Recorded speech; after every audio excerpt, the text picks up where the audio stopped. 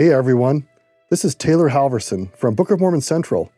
We've had a lot of requests to add our weekly Come Follow Me videos with myself and Tyler Griffin to our podcast. We are very excited to do this. However, just know that we use a lot of visuals in our videos.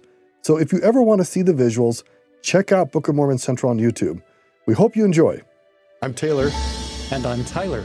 This is Book of Mormon Central's Come Follow Me Insights. Today, Genesis chapters 24 through 27. So today, with these particular chapters, there are always a million different angles you can take on a block of scripture and on a historical story or some teaching.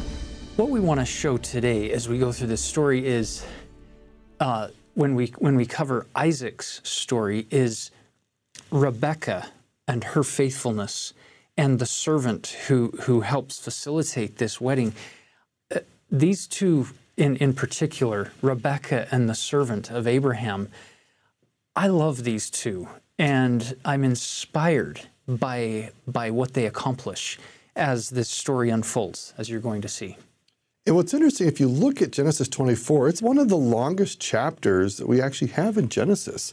And it really spends a lot of time on this deep detail about the story of how the servant is so desirous to see the hand of God in his life, to bless and prosper his way to find a wife for Isaac. And so some interesting lessons we can tease out of this. And it's also interesting how the Bible records this. And related to this is the way the Bible actually records stories is we often think that there's like only one family on the stage of humanity at this point. And there are literally millions of people living throughout the Middle East and Egypt. And God is just really super focused, laser focused on just a small group of people. And what we'll see here in this episode, one of the things I take away is how God will prosper those who are in his covenant relationship.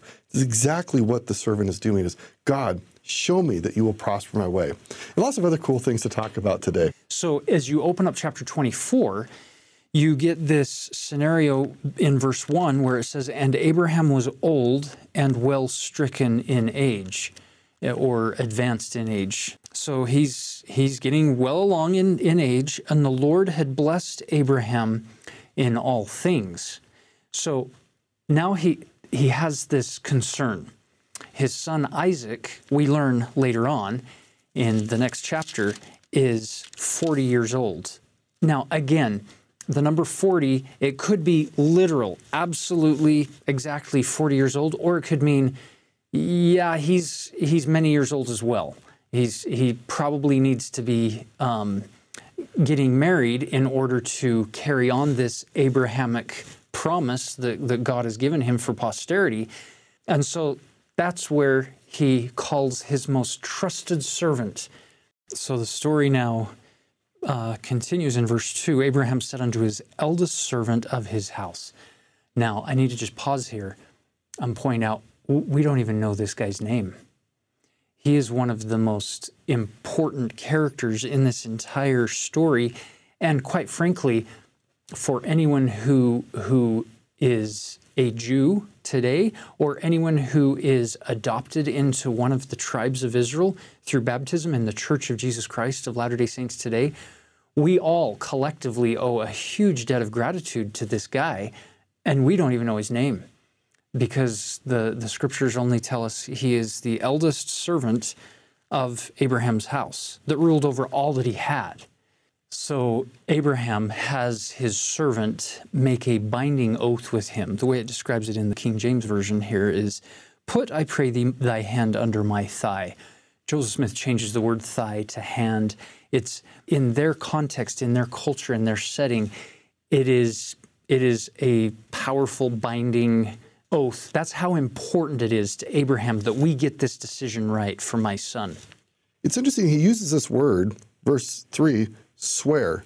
Now, in our language today, we think about swearing are bad words you never want to say. And anciently, the word swear is more about you declaring truth and a commitment to live up to truthful statements. And this word swear, we actually find it in other words in our language. Have you ever answered somebody? So it turns out the word answer literally means to swear in response or swear back to somebody, not that you're mad or saying bad things, but if Tyler says something to me, I want to respond truthfully and committed to what I'm saying. So I and swear. And then he might and swear back. So anciently, a conversation was full of committed truth speaking. And the underlying word for all that is to swear, meaning you swear that something is true and accurate and faithful, and you will live up to what you're talking about. It's beautiful. So the wording there, verse 3, and I will make thee swear by the Lord, the God of heaven and the God of the earth, that thou shalt not take a wife unto my son of the daughters of the Canaanites among whom I dwell. So it's that important to Abraham. Now, did you notice God has made all of these promises to Abraham in the past, especially regarding posterity, and yet Abraham isn't sitting back as a victim, as an object waiting to be acted upon. He's using his agency. He's doing the best he can to make sure that God's prophecies and promises get fulfilled. He's not watching, waiting for God to do all of the fulfilling of those promises. That's a powerful concept for us, especially those of you who have particular blessings in your patriarchal blessing, or you've been promised things in other blessings or in other settings where you know you've received things from the Lord, instead of sitting back and waiting. Now, I have to say, there are times when that's exactly what you have to do, is be still and see the salvation of God, or see Him do His work. So that does happen many times. But in this case, as in many other cases, we need to be a little more proactive and seek the Lord early and often to fulfill those promises and those blessings that have been granted to us. Perhaps Nephi's phrase, "It is by grace that we are saved after all we can do," is God put us on this earth to use our time and talents and our agency to bring about good. And I think this is what Abraham's doing, is like, I'm going to use my agency to try to bring about good in the world. That's right. So in verse 10, this unnamed servant, he leaves with 10 camels. That's a big caravan group for this mission. Could I use an example today? Can you imagine you went on a family trip and brought like 10 support vehicles and you owned them all? It's I don't know a lot of people who own 10 vehicles. So Abraham is a man of substance at this point. Absolutely. So the servant makes this journey with some of the helpers. And by the way, we don't even hardly mention those additional helpers. And each one of them has a story that someday we'll probably get to learn. And those stories will be beautiful as well. So we get up to Mesopotamia, to the city of Nahor. And I want you to notice something in a pattern here with this particular servant. Look at verse 12. And he said, O Lord, God of my master Abraham, I pray thee, send me good speed this day and show kindness unto my master Abraham. There's a lot in those 3 lines right there, 4 lines right there.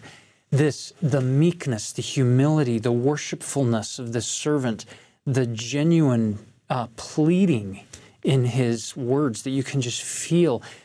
And it's not for himself. He's pleading to God in behalf of his master Abraham, which, by the way, tells you something about Abraham. To have a servant be that devoted tells you about the way that Abraham has probably been treating this servant for not just a few days or weeks, but probably for years. This is his eldest servant. And that relationship of trust has been built to the point where this servant, he's going to do anything he can to help Abraham. I like that. There's covenantal language here. The phrase kindness is actually a technical covenantal term that the servant is invoking to the Lord. The Lord has made these covenants to Abraham, and fulfilling the covenant is an act of kindness. The word kindness literally means to fulfill the covenant. So the servant, who's part of Abraham's household, knows that God has made these commitments to Abraham and has committed to do certain things for Abraham.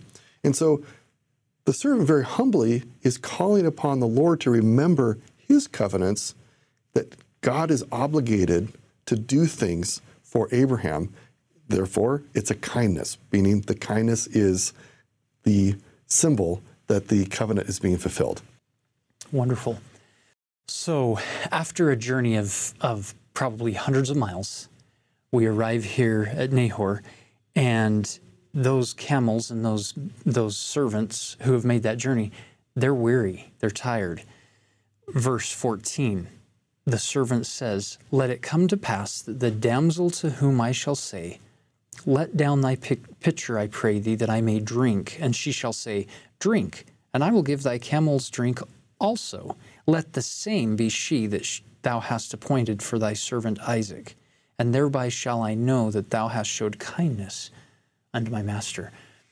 It's fascinating because this is one of the few places in Scripture, there aren't very many of these, where somebody can set the terms of an agreement and actually have it work out perfectly. That usually it's God who writes the terms of the agreement and gives them to us as human beings.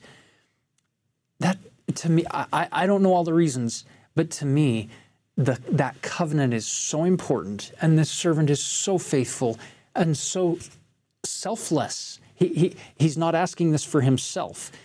It's for Abraham and Isaac, and by default, for that covenant that God has made to Abraham and will eventually make here with Isaac, reestablish with Isaac, that God actually fulfills this agreement exactly the way the servant has laid it out. In fact, the irony is, verse 15, "And it came to pass before he had done speaking, behold, Rebekah came out." He's not even finished with his prayer, and here comes Rebekah. "And she was born to Bethuel, son of Milcah, the wife of Nahor, Abraham's brother, with her pitcher upon her shoulder."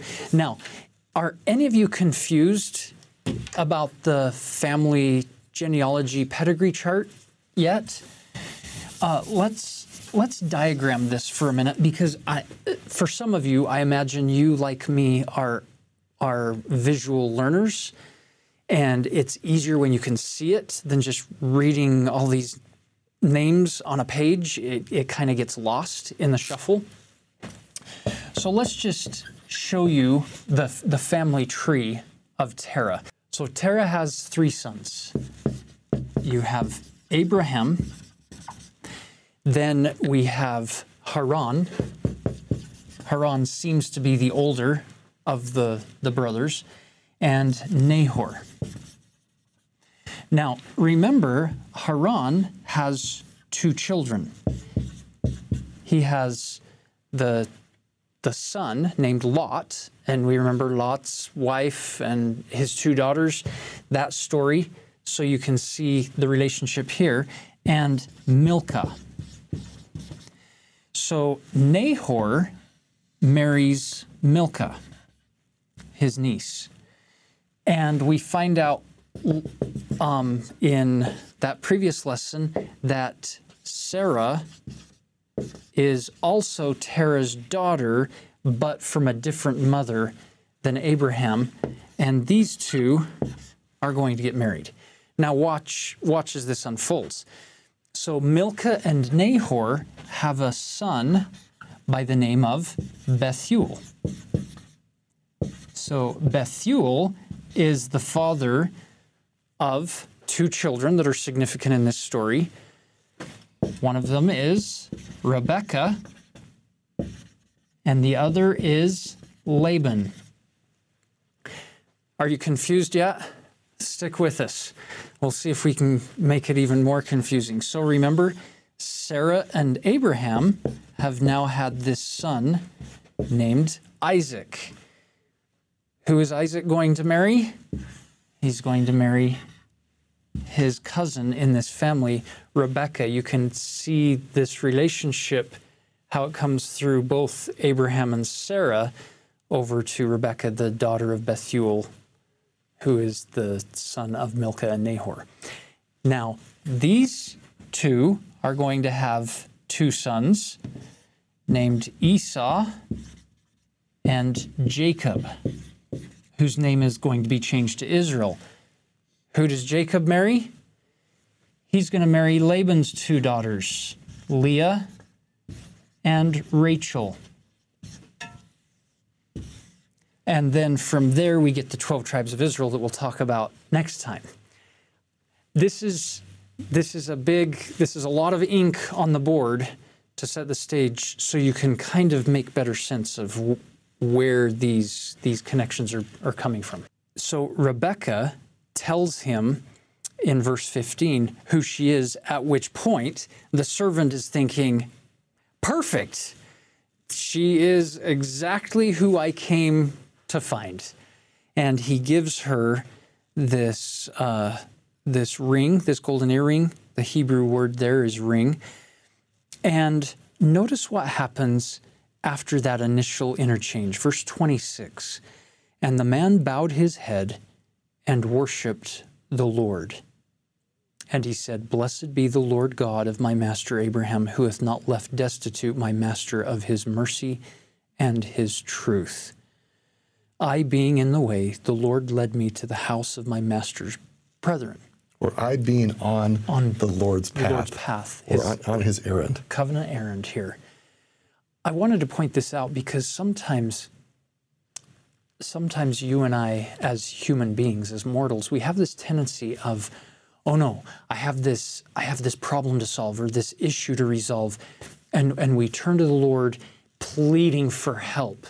And then often, not all the time, but often when that help comes or when the solution starts to unfold, we're like, oh, good, I can rest now.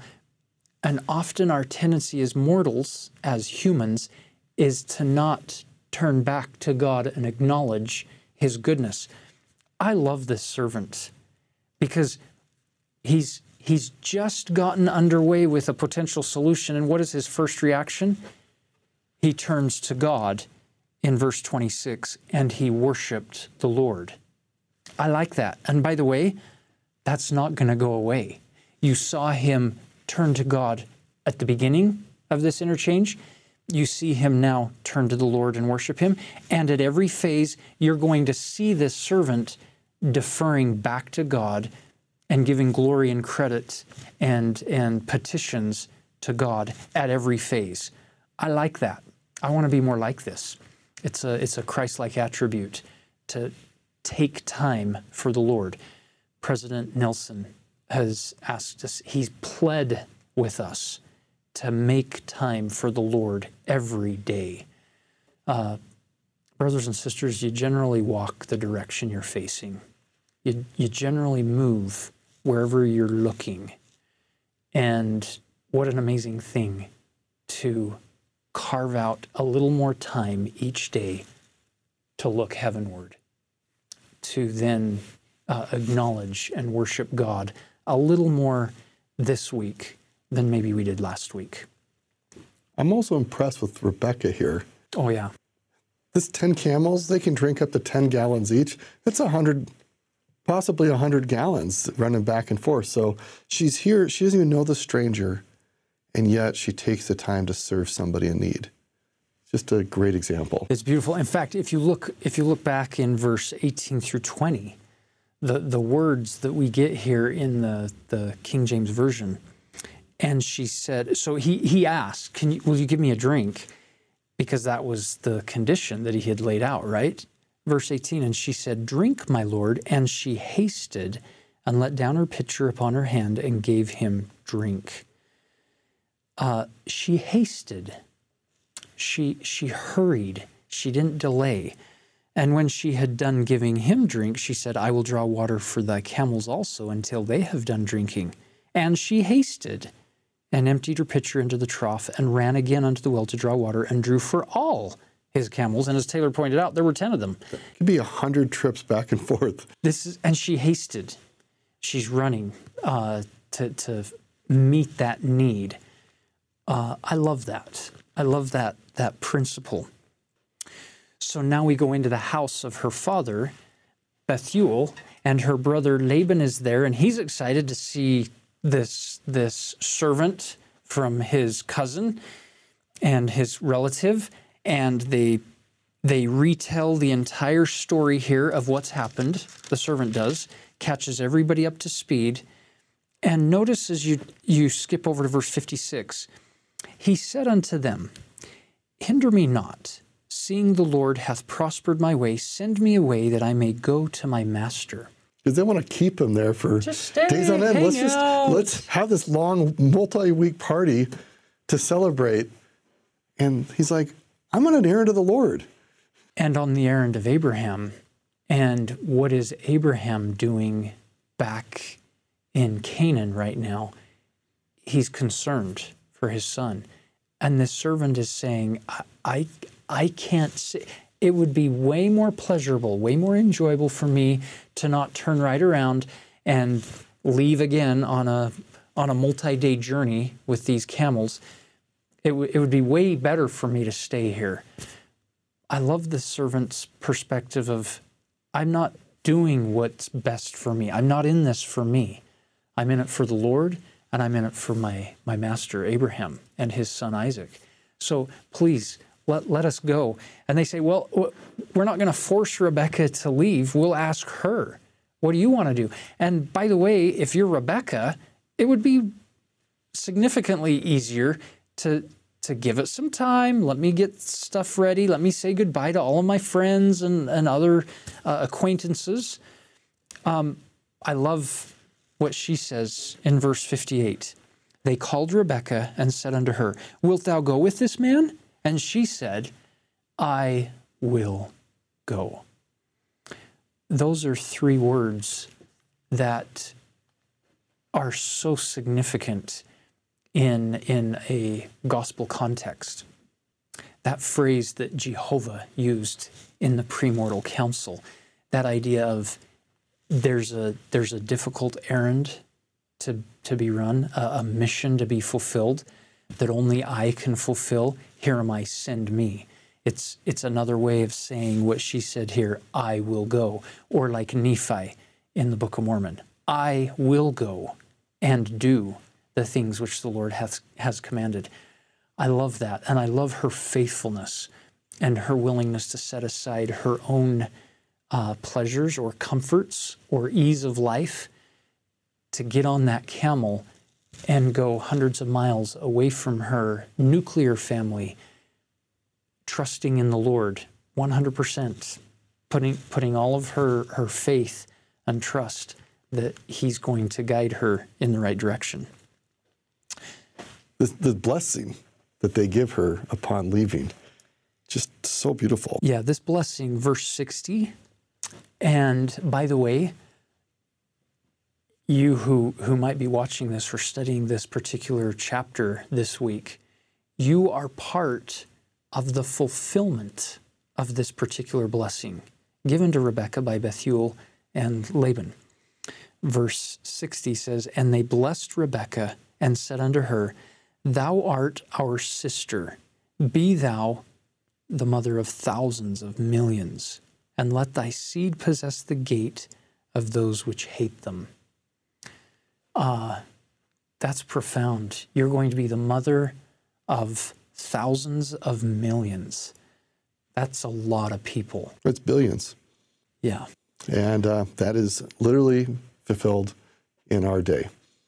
So they rose, her and her damsels, and they rode upon the camels, and they followed the man, and the servant took Rebekah and went his way. So we come on this journey. They come down. Isaac sees her and marries her.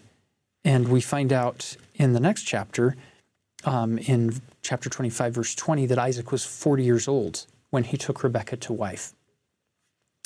So thus begins this new marriage, and the rest of our story today is what's happening with this particular nuclear family. At the beginning of this chapter 25, Abraham marries Keturah and has these additional children, Zimran, Jokshan, Medan, Midian, Ishbak, and Shua. And just as a reminder that the Bible was written partly as a family history, and so there's this deep focus on this family. And they care a lot about genealogy. So there are portions of the Bible that to us read like, well, they are genealogical lists. And we just have to remember that it was important for these people to preserve the memory and the names of those who were within their family. Okay, so now you have Abraham with one son through Hagar, Ishmael, another son through his first wife, Sarah, that's Isaac, and then 6 sons from Keturah. So 8 sons total. Notice verse 5. And Abraham gave all that he had unto Isaac. And then we get the death of Abraham. He's 175 years old when he dies. And the end of verse 8 says that he was gathered to his people and buried in the cave of Machpelah in the field of Ephron, where his wife, Sarah, had been buried. Now you get the genealogy of Ishmael, the 12 tribes of Ishmael, starting in verse 13 through 17. And that's a significant group that is going to have impact on the world down to the very end, just like the 12 tribes of Israel through Isaac's line is going to have major impact.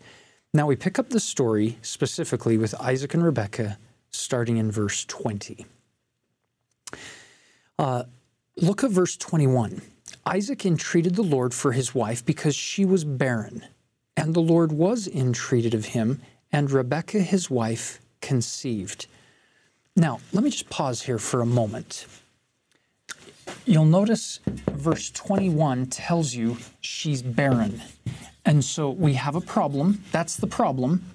And Isaac turns to God for the solution.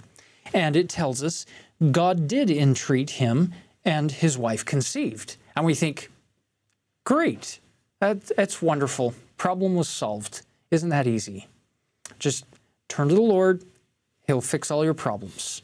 And it feels very, very quick. Mm-hmm. Look down at verse 26. After that came his brother out, and his hand took hold on Esau's heel, and his name was called Jacob. And Isaac was 80 years old when she bare him. Now we pause and do a little bit of math here and say 80, 1 score is 20 years, so 80 is 60 years. We know that Isaac was 40 years old when he and Rebekah got married and want to have seed, want to have posterity to fulfill all of these promises. And when he's 60, then the 2 twins are finally born. Brothers and sisters, the barrenness lasted for 20 years. And yet we covered it in 1 sentence. What we don't get is the story of 20 very long years that are inserted in there. It's the part of the story the Bible doesn't tell us. A year is a long time. Multiple days, weeks, months of pleading with God for this blessing, and it's not given. Going to bed at night, watering their pillow with their tears, saying, "What's wrong? Is it our faithfulness? Is it something I'm not doing that I should be? Am I doing something wrong?" It's this probably self-doubt, and yet they stay focused on the Lord, and his answer is given in his timing. I love the idea, the concept that Elder Neal A. Maxwell taught when he said, "Isn't it ironic that you and I who wear wristwatches, and we would have calendars on our walls, that we try to counsel he who governs cosmic clocks on matters of timing?" And he goes on to say in another setting, it's often easier to say, "Lord, thy will be done," than it is to say, "Lord, thy timing be done." So if there's a blessing you've sought, if there's a struggle you've faced, a wrestle you're engaged with that just doesn't seem to go away, I think if Isaac and Rebekah, especially Rebekah, were here today, I think she might just give us some counsel that's really simple. I think her counsel might be, you have to trust God. You have to trust that he knows what he's doing when it comes to timing. He knows how to give the gifts that he has promised to you, and more importantly, when and how to give those gifts. So now look at verse 22. The children struggled together within her, and she said, "If it be so, why am I thus?" And she went to inquire of the Lord. She's feeling an unusual amount of struggle in her womb, and she doesn't understand it. She's trying to figure out what's going on. So what does she do? She goes to the Lord. I like that pattern. Verse 23. Notice what Rebekah is going to know before these two boys are even born.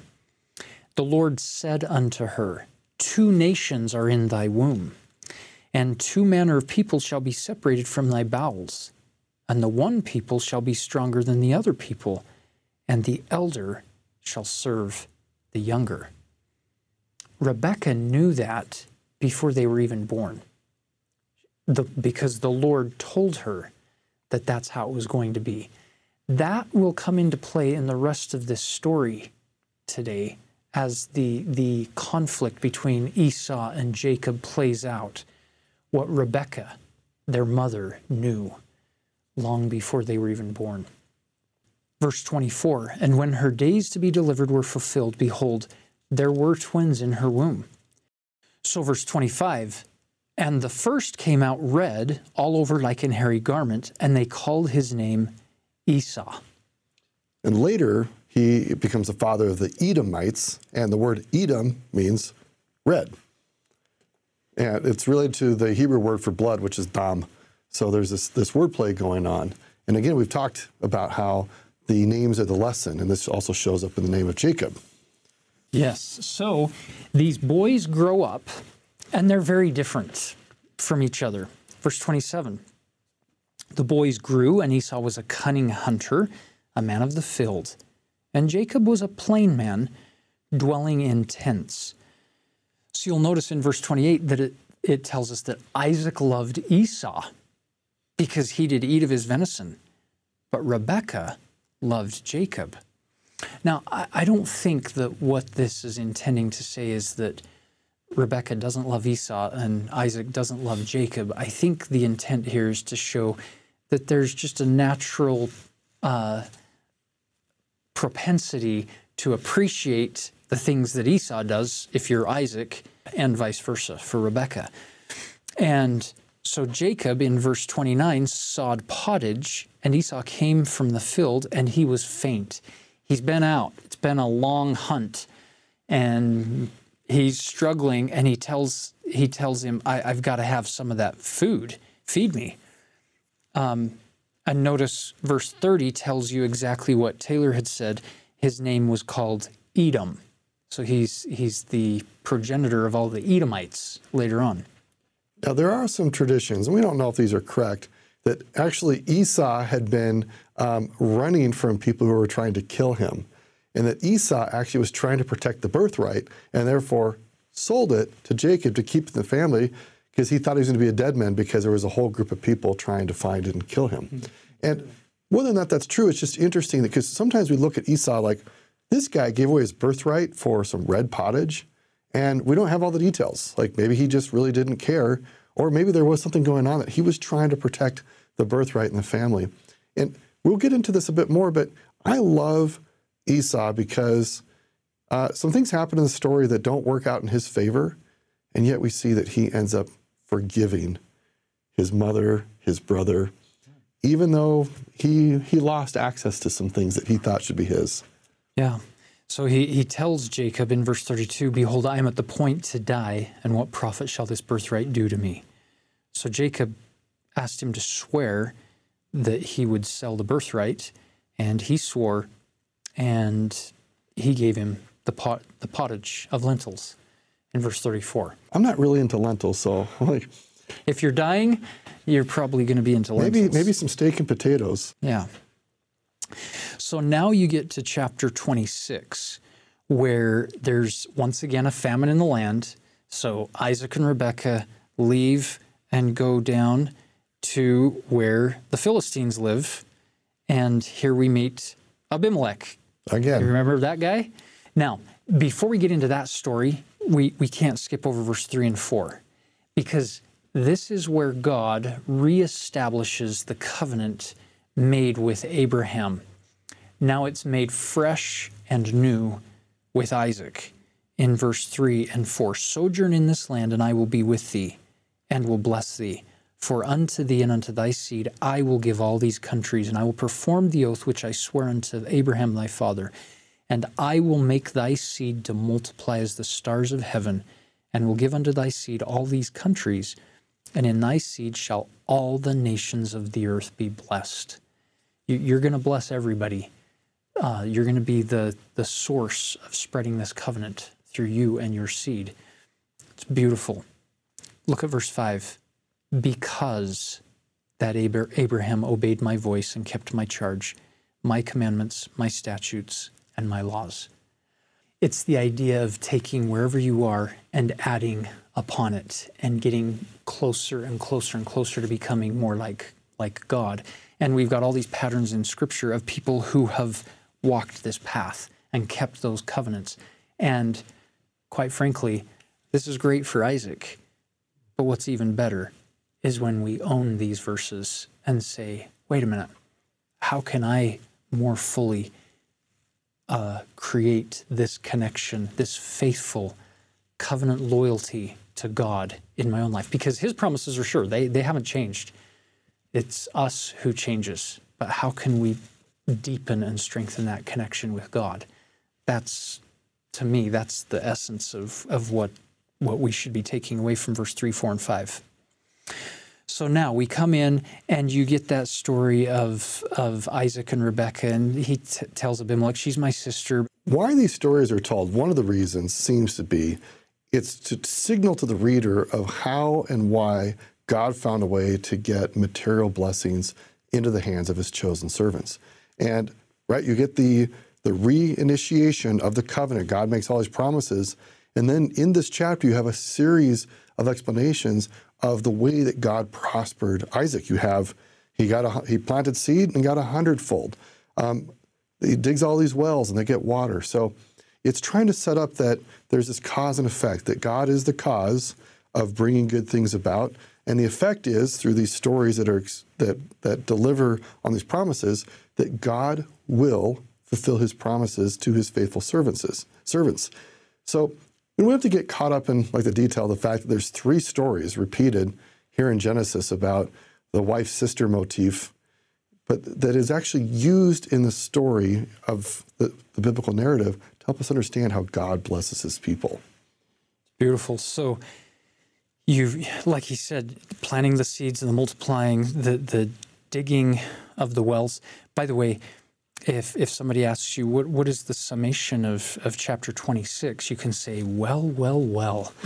I will tell you, because here you get 3 wells, Esek, Sitnah, and Rehoboth. And it gives you the idiomatic expression, translation in the footnote of all of those: strife, opposition, broad open places, where it's the bread and the water that are necessary to sustain life.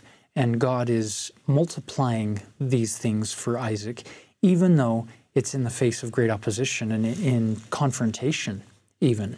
This is important because I did say that God is trying to bless Isaac and show that he will fulfill these covenantal promises, and yet it's not without conflict and strife. If we went and talked to Isaac, like, hey, how was it having to go dig those wells through the limestone and then have people stop them up or fight you over them? He's like, actually, it was really terrible. There were times I wondered if God was really in charge and was really going to follow through, but I decided, because I learned from my father, that you can always trust God. You can trust the God of Abraham. So I trusted God, and I decided I was going to treat people properly, and things worked out.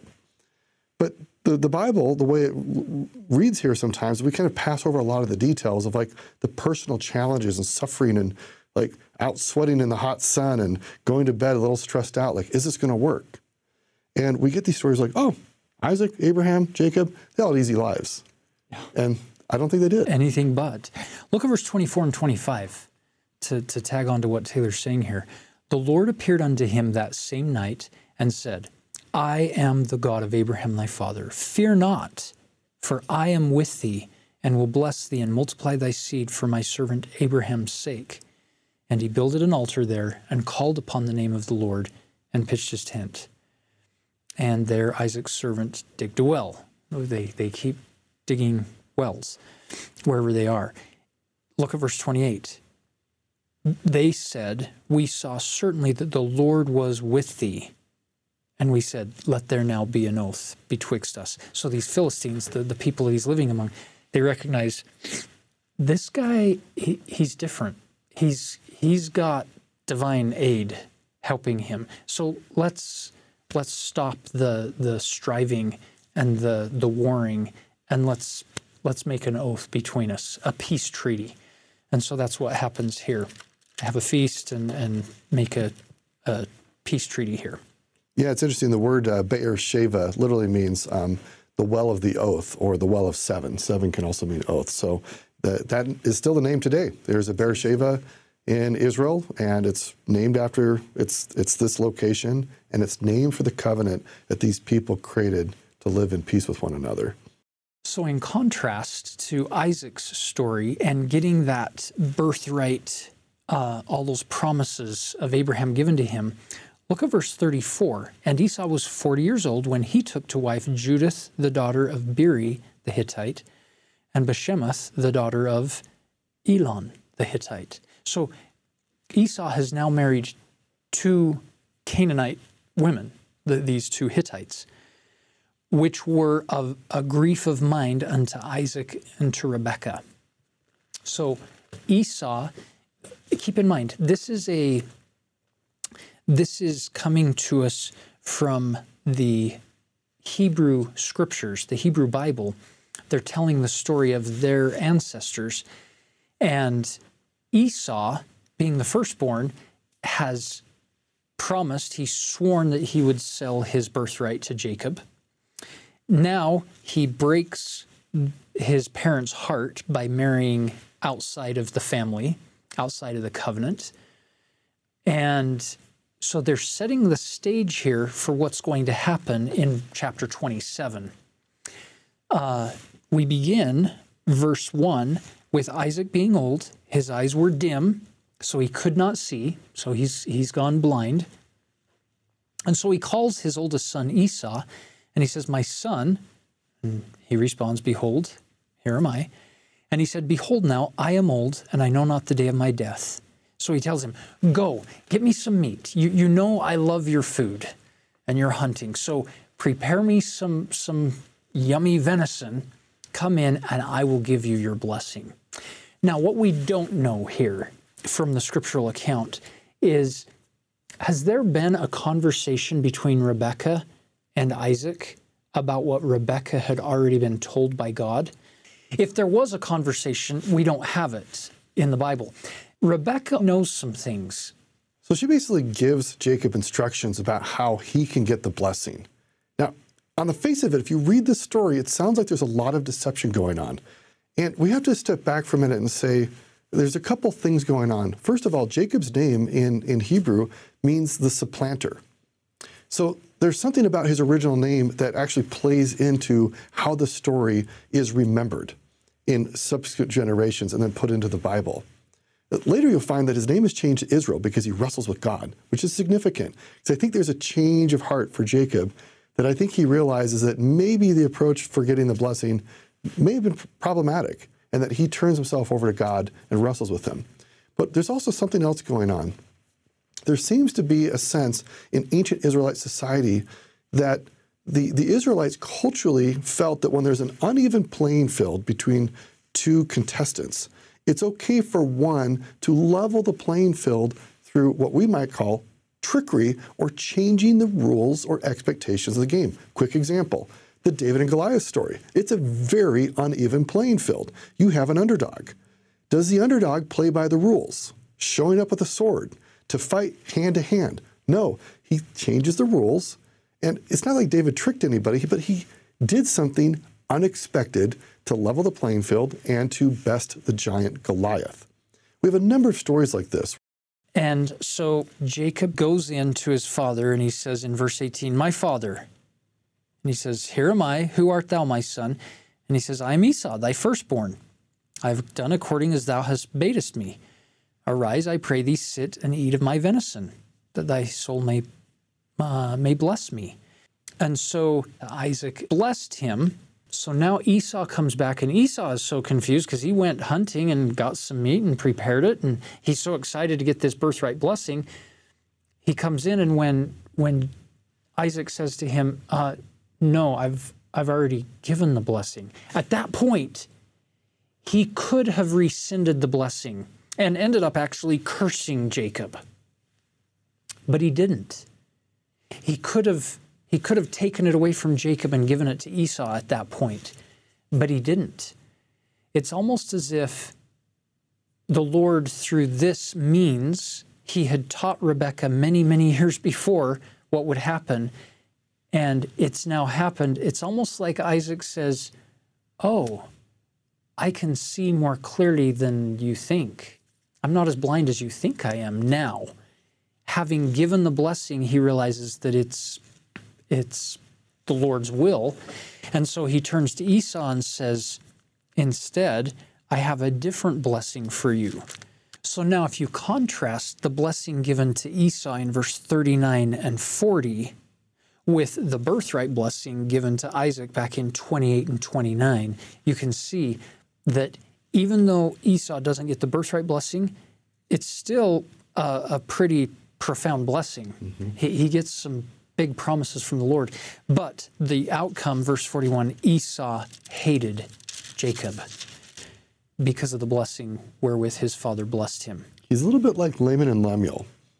He's waiting for the dad to die and then to kill the brother, the younger brother who has taken the blessings, seems to be the leader of the family. Again, this is repeating the Book of Mormon, where the younger, Nephi, becomes the next leader, and the older brothers are very upset about it. Which is a repeat pattern in this Old Testament story. So look at the actual wording there in the second half of verse 41. Esau said in his heart, the days of mourning for my father are at hand. Then will I slay my brother Jacob. Look at verse 42. These words of Esau, her elder son, were told to Rebekah. So what does she do? What she's always done. She's looking out for Jacob in this context, and she calls him and she prepares him, and she says, therefore, my son, obey my voice and arise. Flee thou to Laban, my brother, to Haran. So go on that hundreds of mile journey back to my homeland. My brother Laban lives there, and you've got to go and stay with him, because if you stay here, Esau's going to kill you. And then maybe your brother's anger will be turned away from you. So verse 46, Rebekah said to Isaac, I am weary of my life because of the daughters of Heth. If Jacob take a wife of the daughters of Heth, such as these, which are of the daughters of the land, what good shall my life be to me?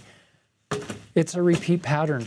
Now, this next generation, she's saying, more reasons than one. I need you to go up to my brother's household, Laban, not just to save your life from Esau, but what good is it to me having gone through all of these struggles and trials if you marry outside of that covenant?